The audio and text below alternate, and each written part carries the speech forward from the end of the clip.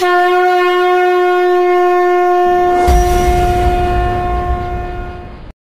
are listening to the Agastya Hour. Bhavantaha Agastya Satram Shrinvanti. You're listening to Chai Pe Charcha with Siddharth, Reimagine Education. We are taking a glimpse into the Indic homeschooling journey of Siddharth, a young man homeschooled in Chennai with emphasis on Sanskrit and Indian knowledge systems, and a performing Carnatic musician who is now an undergrad in computer science at Stanford. So there are two aspects to your education that were very different from the normal. One was the fact that you were homeschooled, but equally or perhaps more important, your curriculum was heavily Sanskritam and Bharatiya Samskriti based. So what would you say about that? No, definitely. And a part of me being homeschooled was getting the time to do those sort of things. So for me, that was learning Sanskritam as well as Carnatic music. And so on the Carnatic music side, I've been learning for a long time. Yeah, like 12 years now, probably. And so a part of me being homeschooled was I'd have more time to, attend class, practice, because a huge part of all of this stuff is practice. And unfortunately, going to school often doesn't afford you the time to do that. And so, because I was homeschooled that I was able to put the time into Carnatic music, eventually start performing and things like that. And as far as Sanskritam, that was also a huge part of my sort of education. So it built up and culminated in that gap year. But before that, I was in 2010 or 11. I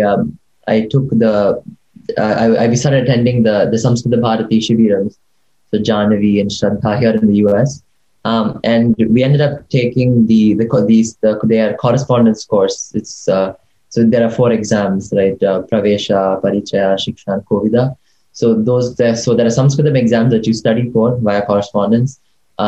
And so I did those exams, and that was sort of the jumping off point. And then after that, I got more and more into it. I started teaching for Samskrita Bharati, doing their like Dashadina Shibiram, like the 10-day camps.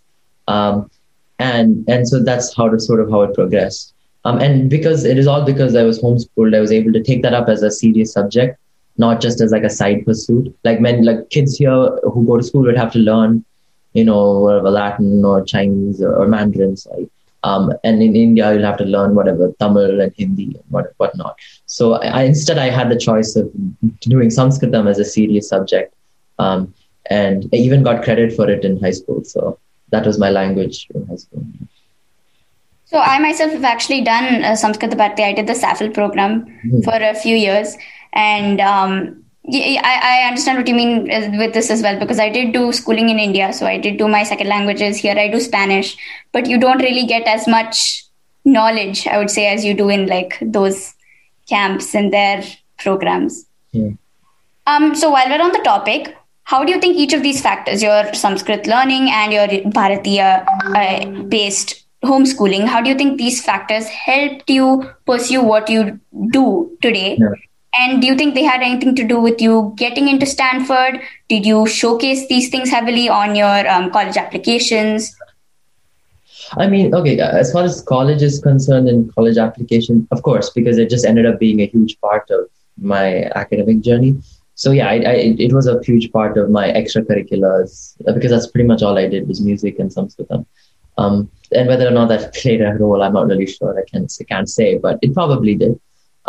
And in terms of just general academics, it definitely, so learning, I think the one thing that really influenced my academics outside of Sanskritam was sort of that gap year, learning Vyakaranam in particular, because I think sort of the modes of thinking that you sort of get from learning Sanskrit grammar, learning the intricacies of it, learning how words are put together and how the rules themselves are structured within the Ashtadhyayi. Those sort of frameworks are great when it comes to like learning computer science, because a lot of that is computer science. In computer science in the sense of theory, like putting together problems. Basically, it's all put together in the way that computer programs are put together. Obviously, computer science goes a lot more beyond that, and Sanskrit also goes a lot beyond that. So what about your how these impacted your college, Stanford applications, do you think? I mean, yeah, like I said, it's hard to say. It was a huge part of my application, so by default, it probably did play some role, because these colleges do like to see unique extracurriculars. But then again, like I said, it's college applications in the US are not straightforward at all and are pretty much random, to be honest. So it's really hard to say what their rubric is when it comes to like admitting students. But like I said, it probably did play a role. It is definitely different. At least when I applied, it's not something that a lot of people did. But yeah. So was Stanford's interest in someone with your background unusual, or did you get similar interest from other prestigious universities? Okay. Yeah, I mean, it was, I guess so. I guess Harvard didn't like it much. Neither did Princeton, so they rejected me. But I got into all the other schools I applied to, like the other Ivies and Berkeley and things like that. And so, yeah, I guess but yeah, when it comes down to it, Harvard and Princeton don't like Sanskrit. No, I'm just kidding. But it's again, it's hard to say if that's the reason why those colleges rejected me or not. Yeah, I honestly really don't know. It's very, very difficult to say. But in general, I think it's good to be different in that sense. That always gives you a leg up. But as long as it's backed up by strong academics and other standard things that they expect from applicants, so it should sort of be like an embellishment on top of the basics that you have to have down.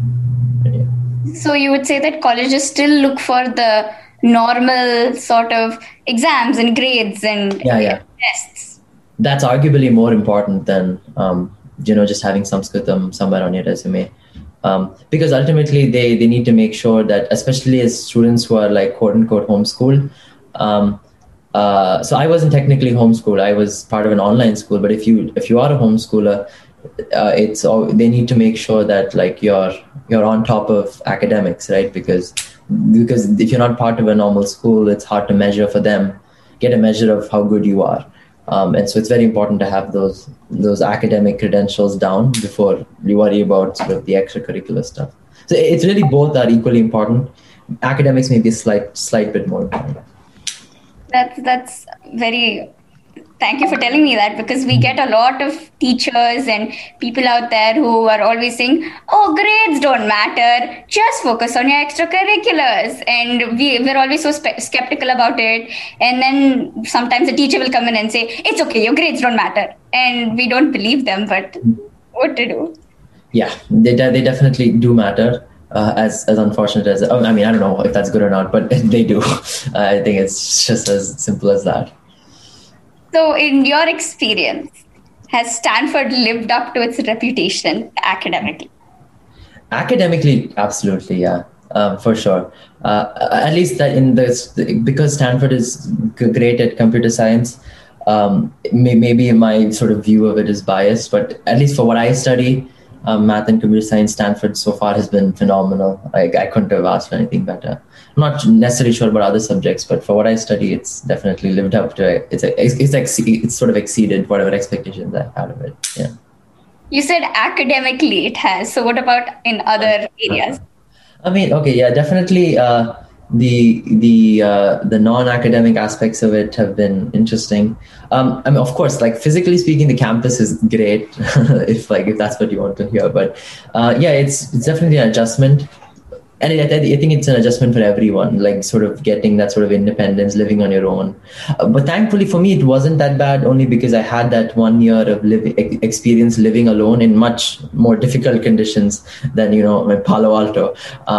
Because that's honestly, it's not that difficult. It's really nice. But yeah, living in Chhattisgarh in a place like that, is basically a village, or a slightly larger village than normal, is that all that experience really helped. I mean, to me, living alone and being alone is actually great. I enjoy it.